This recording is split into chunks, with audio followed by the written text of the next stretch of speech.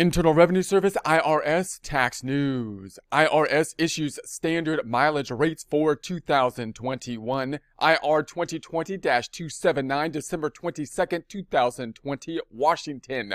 The Internal Revenue Service today issued the 2021 optional standard mileage rates used to calculate the deductible costs of operating an automobile for business, charitable, medical, or moving purposes. Beginning on January 1st, 2021, the standard mileage rate for the use of a car, also vans, pickups, or penal trucks, will be 56 cents per mile driven for business use, down 1.5 cents from the rate for 2020, 16 cents per mile driven for medical or moving purposes for qualified active duty members of the armed forces, down 1 cent from the rate for 2020, and 14 cents per mile driven in service of charitable organizations. The rate is set by statute and remains unchanged from 2020. The standard mileage rate for business use is based on an annual study of the fixed and variable costs of operating an automobile. The rate for medical and moving purposes is based on the variable costs. It is important to note that under the Tax Cuts and Jobs Act, there's a link to that here, taxpayers cannot claim a miscellaneous itemized deduction for unreimbursed employee travel expenses.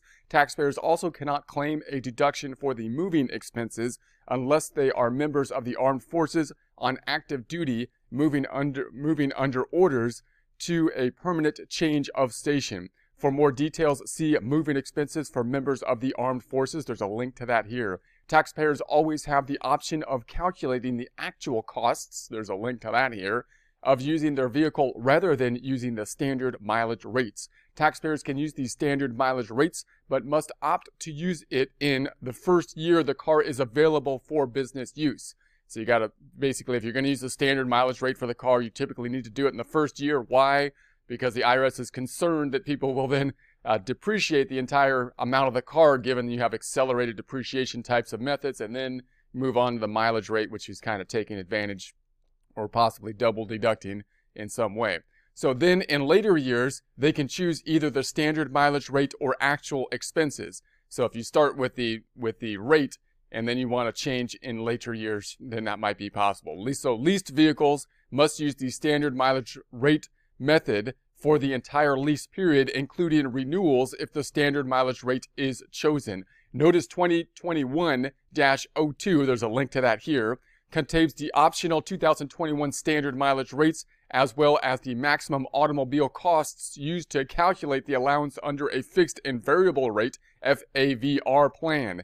In addition, the notice provides the maximum fair market value of employer-provided automobiles first made available to employees for personal use in calendar year 2021, for which employers may use the fleet average valuation rule or the vehicle's cents per mile valuation rule.